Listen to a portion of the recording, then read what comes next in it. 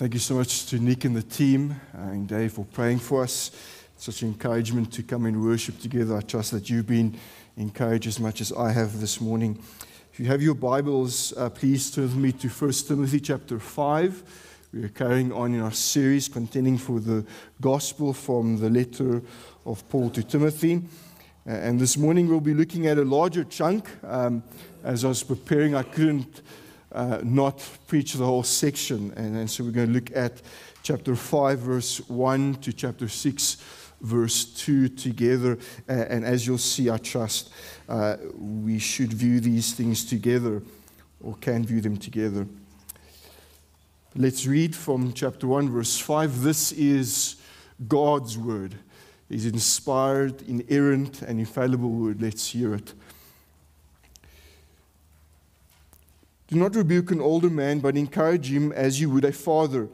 Younger men as brothers, older women as mothers, younger women as sisters in all purity.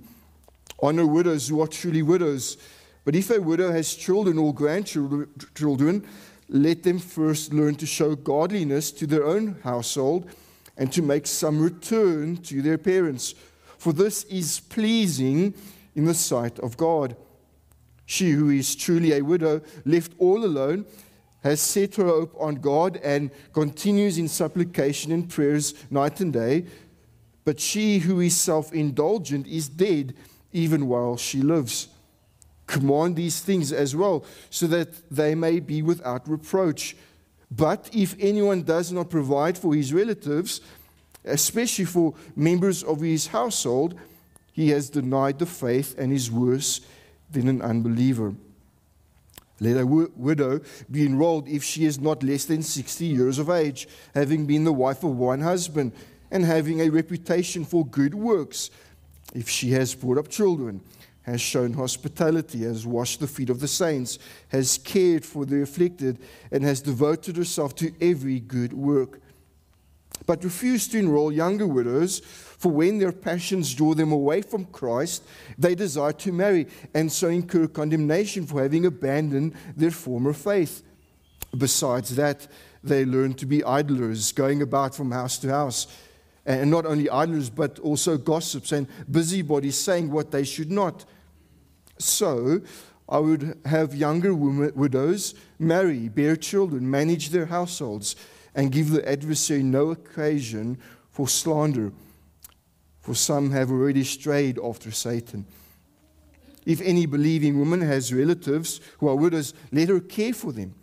Let the church not be burdened, so that it may care for those who are truly widows. Let the elders who rule well be considered of double honor, especially those who labor in preaching and teaching.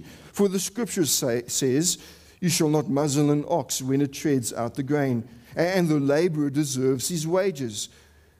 Do not admit a charge against an elder except on the evidence of 2 or 3 witnesses. As for those who persist in sin, rebuke them in the presence of all, so that the rest may stand in fear. In the presence of God and of Christ Jesus, of the elect angels, I charge you to keep these rules without prejudging, doing nothing from partiality. Do not be hasty in laying on of hands, nor take part in the sins of others. Keep yourself pure. No longer drink only water, but use a little wine for the sake of your stomach and your frequent ailments. The sins of some people are conspicuous, going before them to judgment, but the sins of others appear later. So also good works are conspicuous, and even those that are not cannot remain hidden. Let all who are under a yoke as bondservants regard their own masters as worthy of all honor, so that the name of God and the teaching may not be reviled.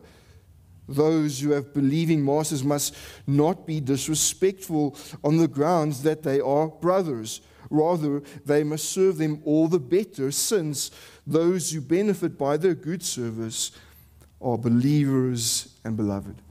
Only so far in the reading of God's word, may He reform our lives to its truth. There's an important question we need to ask that every single one of us has to wrestle with. And that question is this: how do you see the church? How do you view the church? As you came into the building this morning, did you come with a love for those here as brothers and sisters in Christ? When you came to the building this morning, did you come with a desire to lift up others before yourself, to honor them?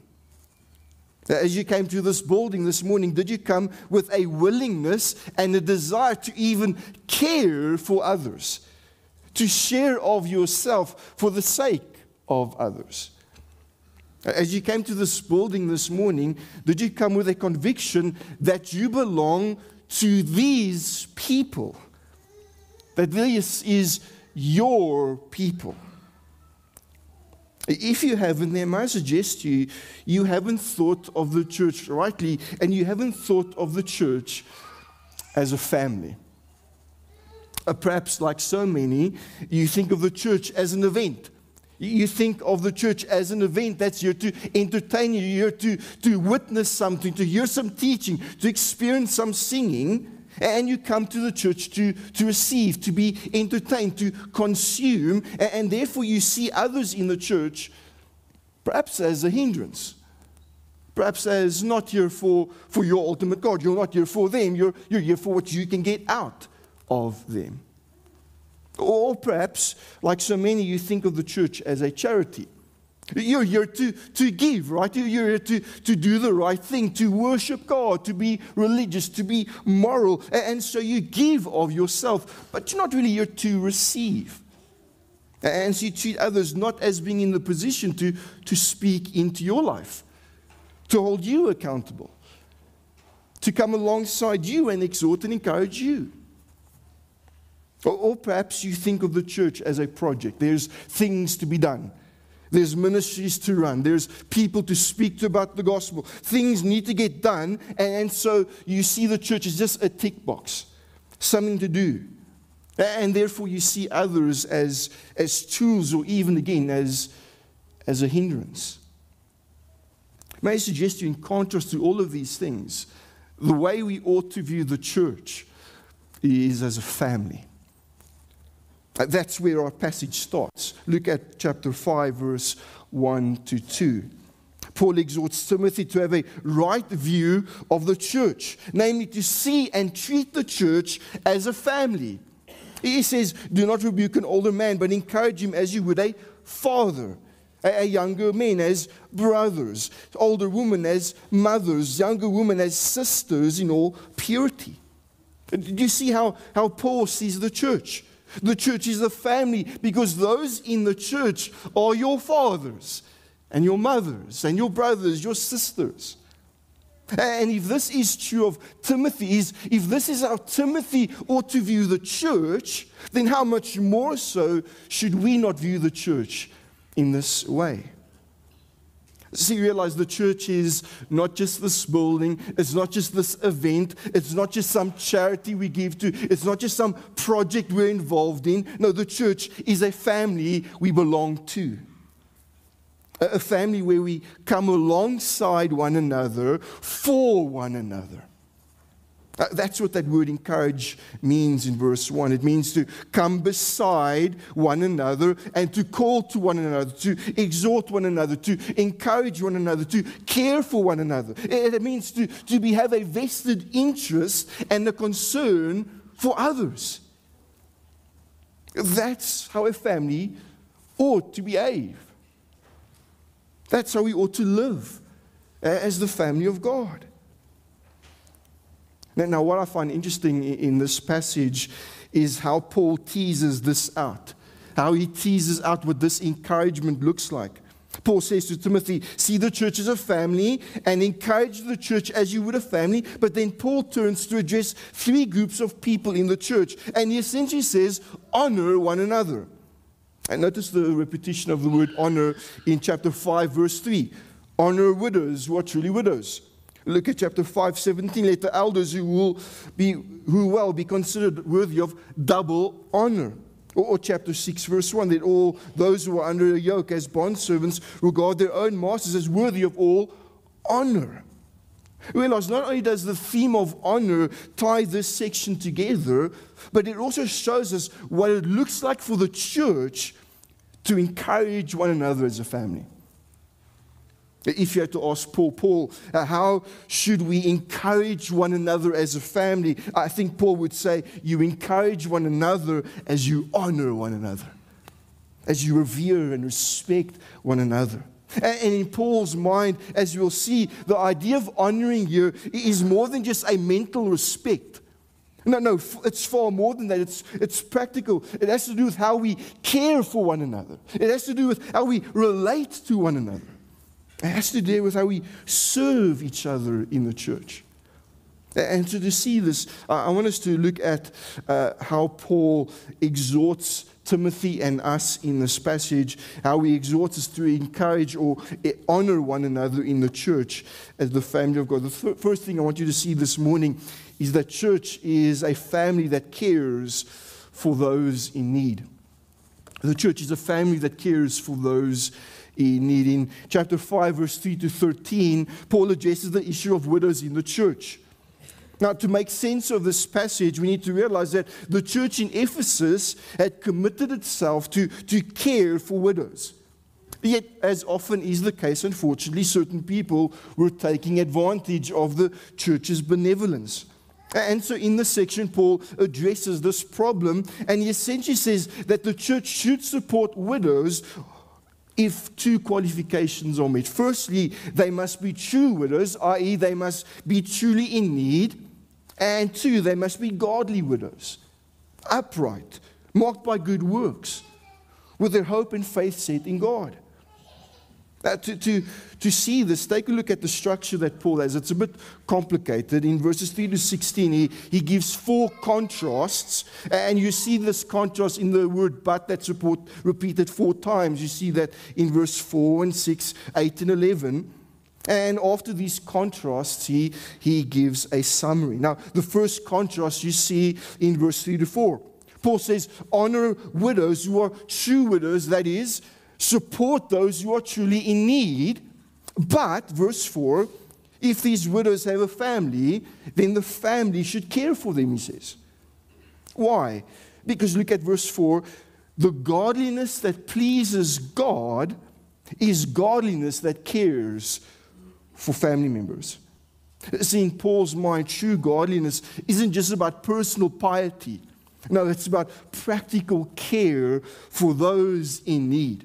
That's how that word godliness is often explained by theologians. It's religion in practice. That's what true godliness looks like. It's practical care even for our family members. That's the first contrast. The second contrast is in verse 5 to 6.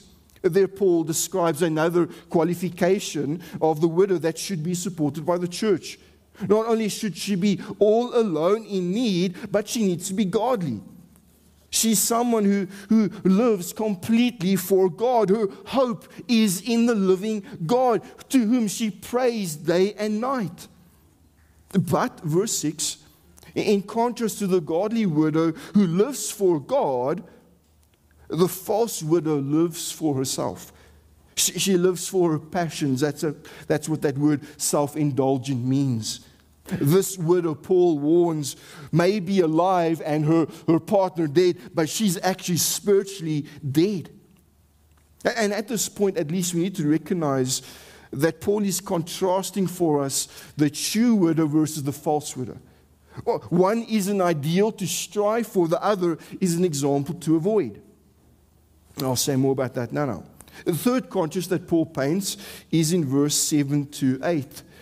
Paul strangely again covers the same ground. In order to avoid dishonor and reproach, family must provide for their relatives. But, verse 8, if they fail to provide, he says they've denied the faith. They've denied the faith because they failed to obey the 5th commandment, which is to honor your parents. They've denied the faith because they've disobeyed the call of Christianity, which is all about loving sacrifice. They've denied the faith because they've acted worse than an unbeliever. Even unbelievers know to care for family members. See, for Paul, the failure of Christians to care for their family is a failure of their Christianity, and this failure brings a reproach to the name of Christ. But again, Paul is quick to move on. The fourth contrast is in verse 9 to 13. And again, just like before, Paul weirdly covers the same ground again, and he again stresses qualifications for the true widow who should be supported. He lists 3 more qualifications. This widow must be elderly, that is above 60. She must have been faithful in marriage. She must be one who has a reputation of good works. And he lists those good works. She should have raised godly children. She should have been hospitable. She should have served the church. She should have cared for the needy. In other words, Paul is saying, care for the godly widow. But, verse 11, do not provide for widows who are ungodly. Do not provide for widows who are marked by Christ-denying passions. Do not provide for widows who are idlers, gossips, busybodies, widows who instead of doing good to others, actually harm the church. Support godly widows, he's saying.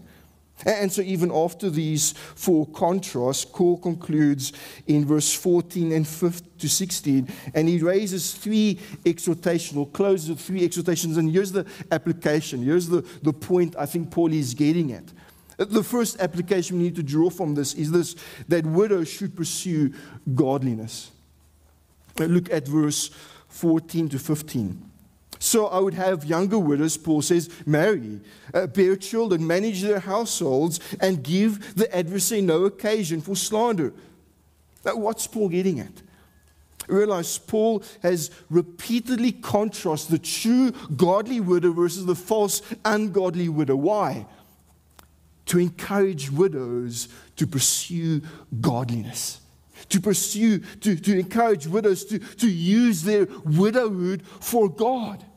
Instead of giving themselves to self-indulgence, instead of using their time for their own pleasures, they should use their widowhood to grow in godliness. Whether that is being remarried in godly marriages, whether that is raising children in the ways of God, whether that is seeking the good of others in prayer and care, God should become all the more important for them. I like this insight that Douglas Milne makes of this passage. He says this, the God-fearing widow will accept the loss of her earthly and human supporter as an opportunity to make the Lord her refuge in a new way and to grow in her faith. She will devote the rest of her life to the private and public ministry of prayer, not only for her own needs, but for the needs of others, of her own family, and the family of God. Now, dear friends, I think that's a helpful insight, especially for the many widows and widowers in our church. May I encourage you, dear friend, dear beloved, use your widowhood as an opportunity. As an opportunity to grow in prayer and faith and hope. Use it as an opportunity to serve God in the church. Use it as an opportunity to make much of God, to be used by Him in His church. But there's another application that Paul would have us make, and that is families should support their relatives. You see that in the first part of 16a. Again and again in verse 4, verse 8, verse 16, Paul makes the same point. The godliness that pleases God, the marks of having a living faith is when Christians care for their families. Realize, dear church, our Christianity starts at the home. It starts in how we care for our loved ones. It starts in how we do not neglect one another and do not abandon one another, but rather honor one another and support and care those whom we love. That's where our Christianity starts. That's where it should be seen. That's where the world will see it. Families should support their relatives. And all of this really pushes, I think, the larger point that Paul would have us see, and that is this: the church should care for the needy. See, widows should use their widowhood for the sake of God's glory and in service, and families should care for their own so that the church would not be burdened, but actually care for those in need. Look at verse 16b. Let the church not be burdened, so that it may care for those who are truly widows. Now, although Paul is addressing a particular situation, realize throughout this section, he is supplying us with a key principle. And that is this: it is the business of the church, whether we like it or not, to care for the needy. It is the business of the church to care for those in our midst, in our church, who are frail and needy and need help. The needy in our context might not be widows. It might be orphans. It might be the unemployed. It might be the terminally sick. It might be the elderly among us. Regardless of the form it takes, the church is called to care. Especially as our first priority, those within the church. Perhaps the most persuasive passage that makes this point is Matthew 25, verse 25 to 40. In that passage, I would remind you, Jesus is speaking about his second coming, and he mentions how he will welcome his people, how he will separate them from the goats, how he will welcome them to himself, and listen to how he describes them. He says, "For I was hungry, and you gave me food. I was thirsty, and you gave me drink. I was a stranger, and you welcomed me. I was naked, and you clothed me. I was sick, and you visited me. I was in prison, and you came to me." Then the righteous will answer him, saying, "Lord, when did we see you hungry and feed you, or thirsty and give you a drink? When did we see you a stranger and welcome you, or naked and clothe you? When did we see you sick and in prison and visit you?" And the king will answer them, Jesus will answer them, "Truly I say to you, as you did it to one of the least of these my brothers." Who's the brothers there? It's the church. It's those who belong to Christ. "As you did to one of the least of these my brothers, you did it to me." Jesus is saying this. One of the evidences of saving faith, one of the visible displays that we belong to Jesus, is the fact, as the family of God, we care for one another. As we care for the needy in the church, Jesus says we care for him. And let's not forget the context here. If we are the family of God, then one of the ways we live as the family of God is by honoring one another in our care for each other. I think of it this way: if it pleases God that families care for their own, then how much more so does it not please God when the church family cares for one another? Dear church, as a family, we should care. We should care for those in our midst who are needy. We should care for those who are struggling. We need to actually be committed to this. We need to stay committed to the needy among us. By God's grace, as a church, we have many ways in which we care. There's Tandanani, there's Kingsway, there's Grief Share, Divorce Care, there's Bible Way, Broken Wings, Helping Hands, etc., etc. These are various ways in which we've cared, yet we must stay committed to these. And we must become involved in these. And we mustn't just think that care is the job of others. No, it's the responsibility of the family of God. But not only must we stay committed, we should seek ways to be meaningfully caring for those in need. Whether as a church body, whether as small groups, whether as individuals, we should jump to care for others. Why? Because that's what families do. That's what families do when others are in need. So as the family of God, Paul would have us know that we're called to care.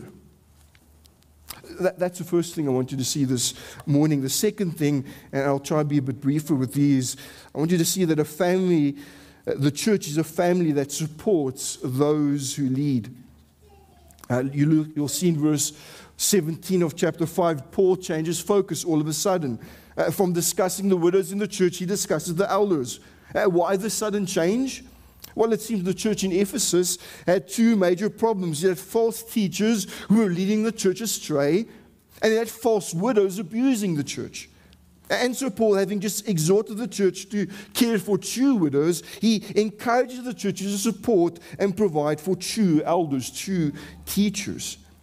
See, just as widows in the church ought to honor its elders.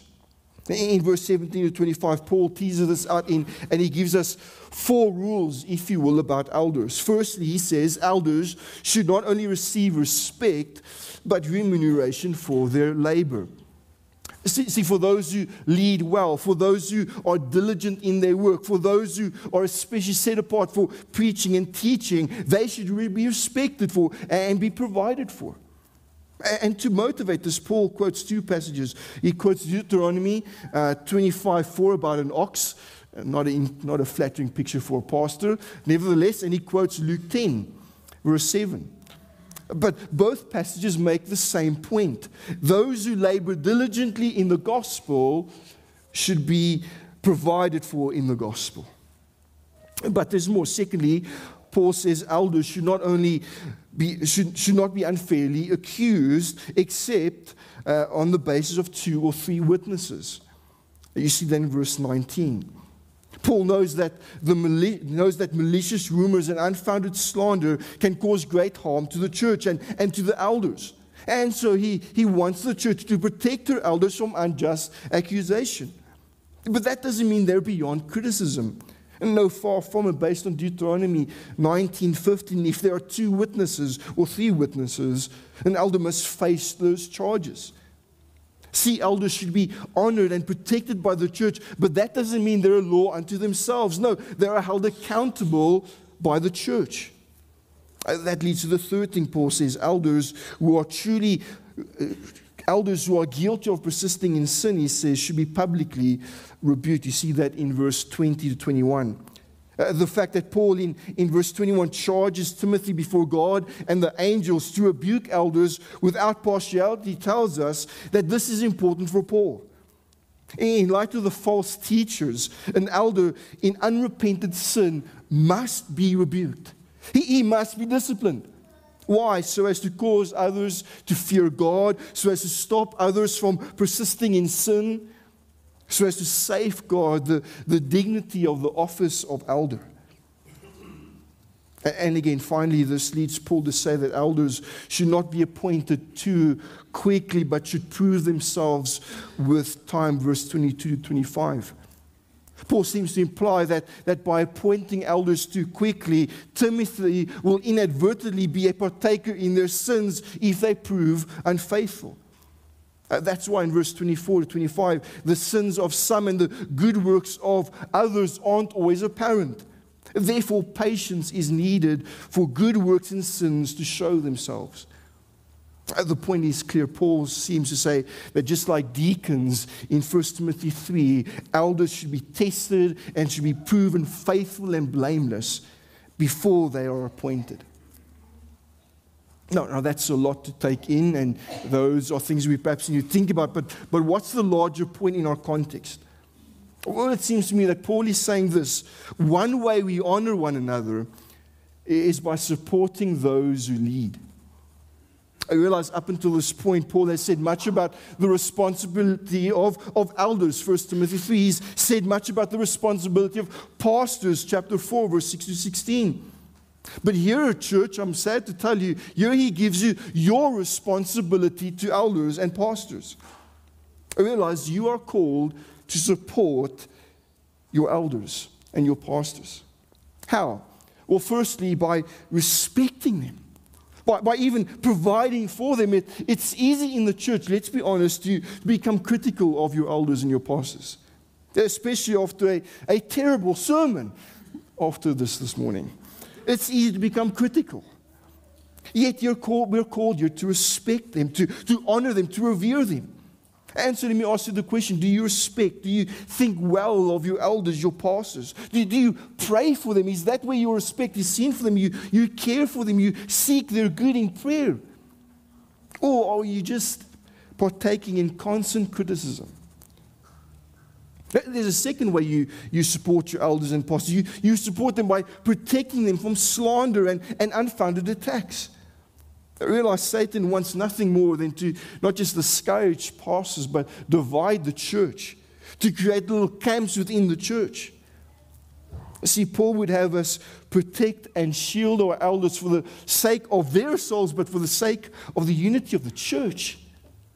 And so let me ask you, do you entertain malicious thoughts, gossip, slander of others when they come to you? Do you promote unity in the church by speaking well of your elders and your pastors, or are you adding fuel to the fire by entertaining gossip? See, Paul would tell us we ought to protect our pastors and our elders from unfounded attacks and slanders. But thirdly, we support them by holding them accountable so that they would not sin. Clinton mentioned now a few times that Murray McShane quote that what the church needs is the holiness of its pastors. Well, guess what? The pastors need the church to help them toward holiness. The church needs its congregation to come alongside its elders and pastors to motivate them and encourage them and exhort them to greater holiness. Let me ask you, do you seek the holiness of your pastors and the elders? Do you draw near to them? Do you come alongside them? Or is it just too easy to criticize from afar? See, we support them by holding them accountable. But fourthly, we support our pastors and elders by raising up men who are proven faithful and ready for that task. I speak to any small church. We don't have that problem here by God's grace, but speak to any small church and they would tell you good elders do not just pop out of nowhere. No, they are recognized, they are encouraged, they are equipped, and then they are set apart and prayed for. Dear church, do we have a heart to see men raised up to this office? Do we have a heart to recognize gifted men and not just recognize them, but invest into them? To set them apart, to see them flourish for the sake of God's church. So see, Paul is saying one way we honor one another is by supporting those who lead us. As a family, we should seek their good because seeking their good ultimately benefits us as the church and as the family. So that's the second thing I want you to see this morning. In third and final place, I want you to see that the church is a family that respects those in authority. Again, Paul concludes this section and he addresses another group. This time he addresses the slaves and he gives a general principle in verse 1. He says, honor those in authority. That is, treat those over you as worthy of all honor. And he tells us why. So that the name of God and the teaching may not be reviled. He says the same thing in Titus 2, verse 9 to 10. Bondservants are to be submissive to their own masters in everything. They are to be well-pleasing and not argumentative, not pilfering, but showing all good faith, so that in everything they may adorn the doctrine of God our Savior. So Paul is saying, Christian, show honor to those in authority. Why? So that God and the gospel would be honored. Honor others so that God would in return be honored by your witness. And surely we can think of the application to this. Especially it should change the way we see our work life. We might not be slaves, but all of us, to one degree or another, are under the yoke of employers. And Paul would tell us, even in that employee-employer relationship, believers should treat those above them with all honor. And I'm sorry to break it to you, that means showing them respect in how you think about them, how you speak to them, how you work and behave. And again, we would do well to remember why this matters, for the honor of God and for the sake of glorifying God. 1 Peter 2:12 says this, keep your conduct among the Gentiles honorable, so that when they speak against you as evildoers, they may see your good deeds and glorify God. But realize, Paul doesn't just give us the general principle. His point is to apply that principle, and he applies it specifically to the church in verse 2. Look at verse 2. He says there, for those who have believing masters must not be disrespectful on the ground that they are brothers, Rather, they must serve them all the more better, since those who benefit by their good service are believers and beloved. See, not only must you honor those in authority over you, but if those in authority over you are Christians, guess what? You're still to regard them as worthy of all honor. Now, why would Paul make this application? Well, it would seem that Christian slaves were disrespecting their Christian masters. It seems that Christians were taking advantage of others because they were brothers in the faith. And Paul is essentially saying that's the opposite of what should be true of us. In fact, because your master is your brother, because you both are believers in Christ, Paul says you must serve your master all the more better. You actually ought to serve him not out of a sense of duty, but a delight out of kindness. In verse 2, that's what that word good service means. It has this connotation of doing good out of kindness. Why? Because not only does this honor God, but in serving your brother well, in seeking their good, you are benefiting them. You are doing them good. Now let's take a step back again and try and see the larger picture. If this is true of how we ought to treat each other out there, then how much more so is it not true for how we treat each other in here? The point is this: Paul would say we should seek to serve one another. We should seek the benefit of others. We should seek to do good to others. Why? Because we are fellow believers in Christ. We are the beloved members of God's family. And that's appropriate to close here, because this is the point of this entire passage. As a family, Paul would have us know the church ought to honor one another. We honor each other as we serve each other out there and in here. We honor each other as we support those over us who serve us. We honor each other as we care for those in our midst who are struggling and who are in need. As a family, we're called to honor one another. And that's why I've called this entitled this sermon, Outdo One Another in Showing Honor.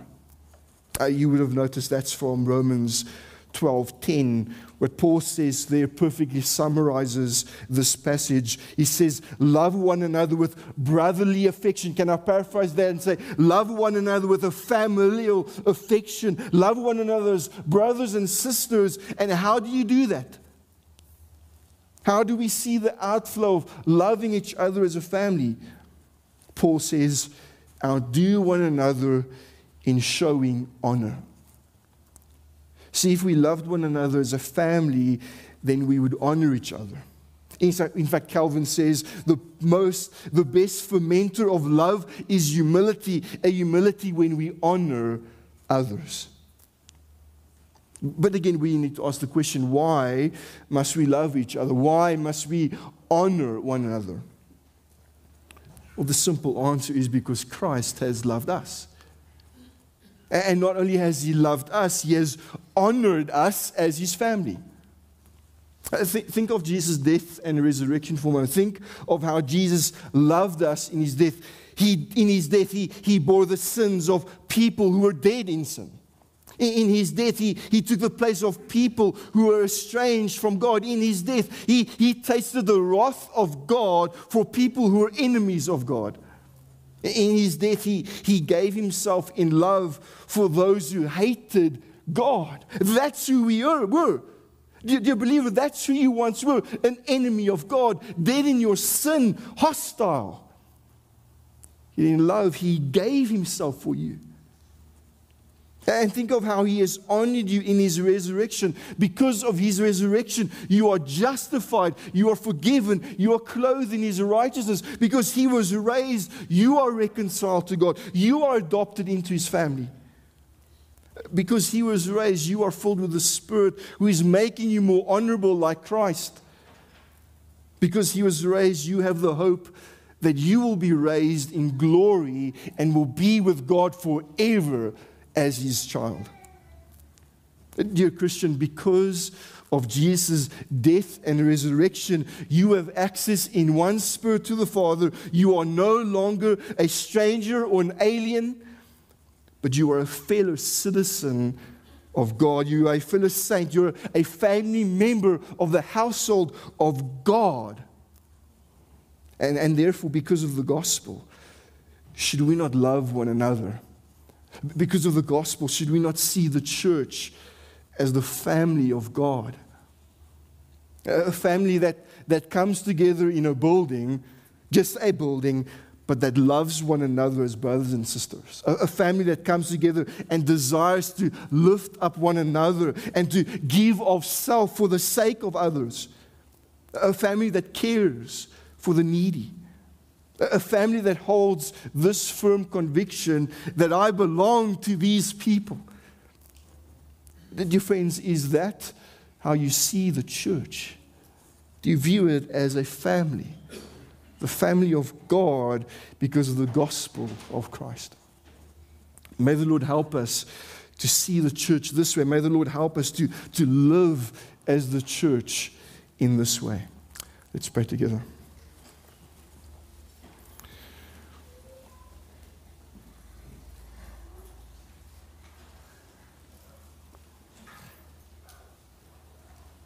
Heavenly Father, we come before you this morning thankful for your abundant grace and mercy.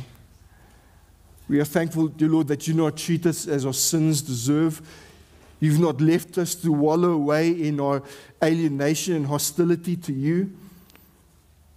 But you've sent your Son, the Lord Jesus Christ, into this world to give himself as a servant, to purchase us, not just as a people, but as a family.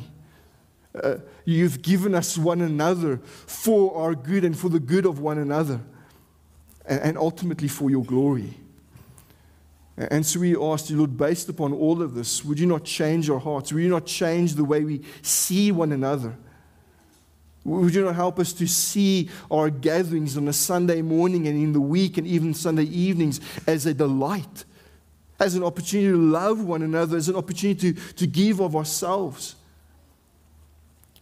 That we wouldn't just be a people who are here to be entertained, people who are just here to get things done, but rather a people who belong, a people who are being formed more and more into the image of Christ as a community of love made new by the gospel. Would you not do this, Lord? Would you not do this for our good, but ultimately and preeminently for your glory? We pray this in Jesus' name. Amen.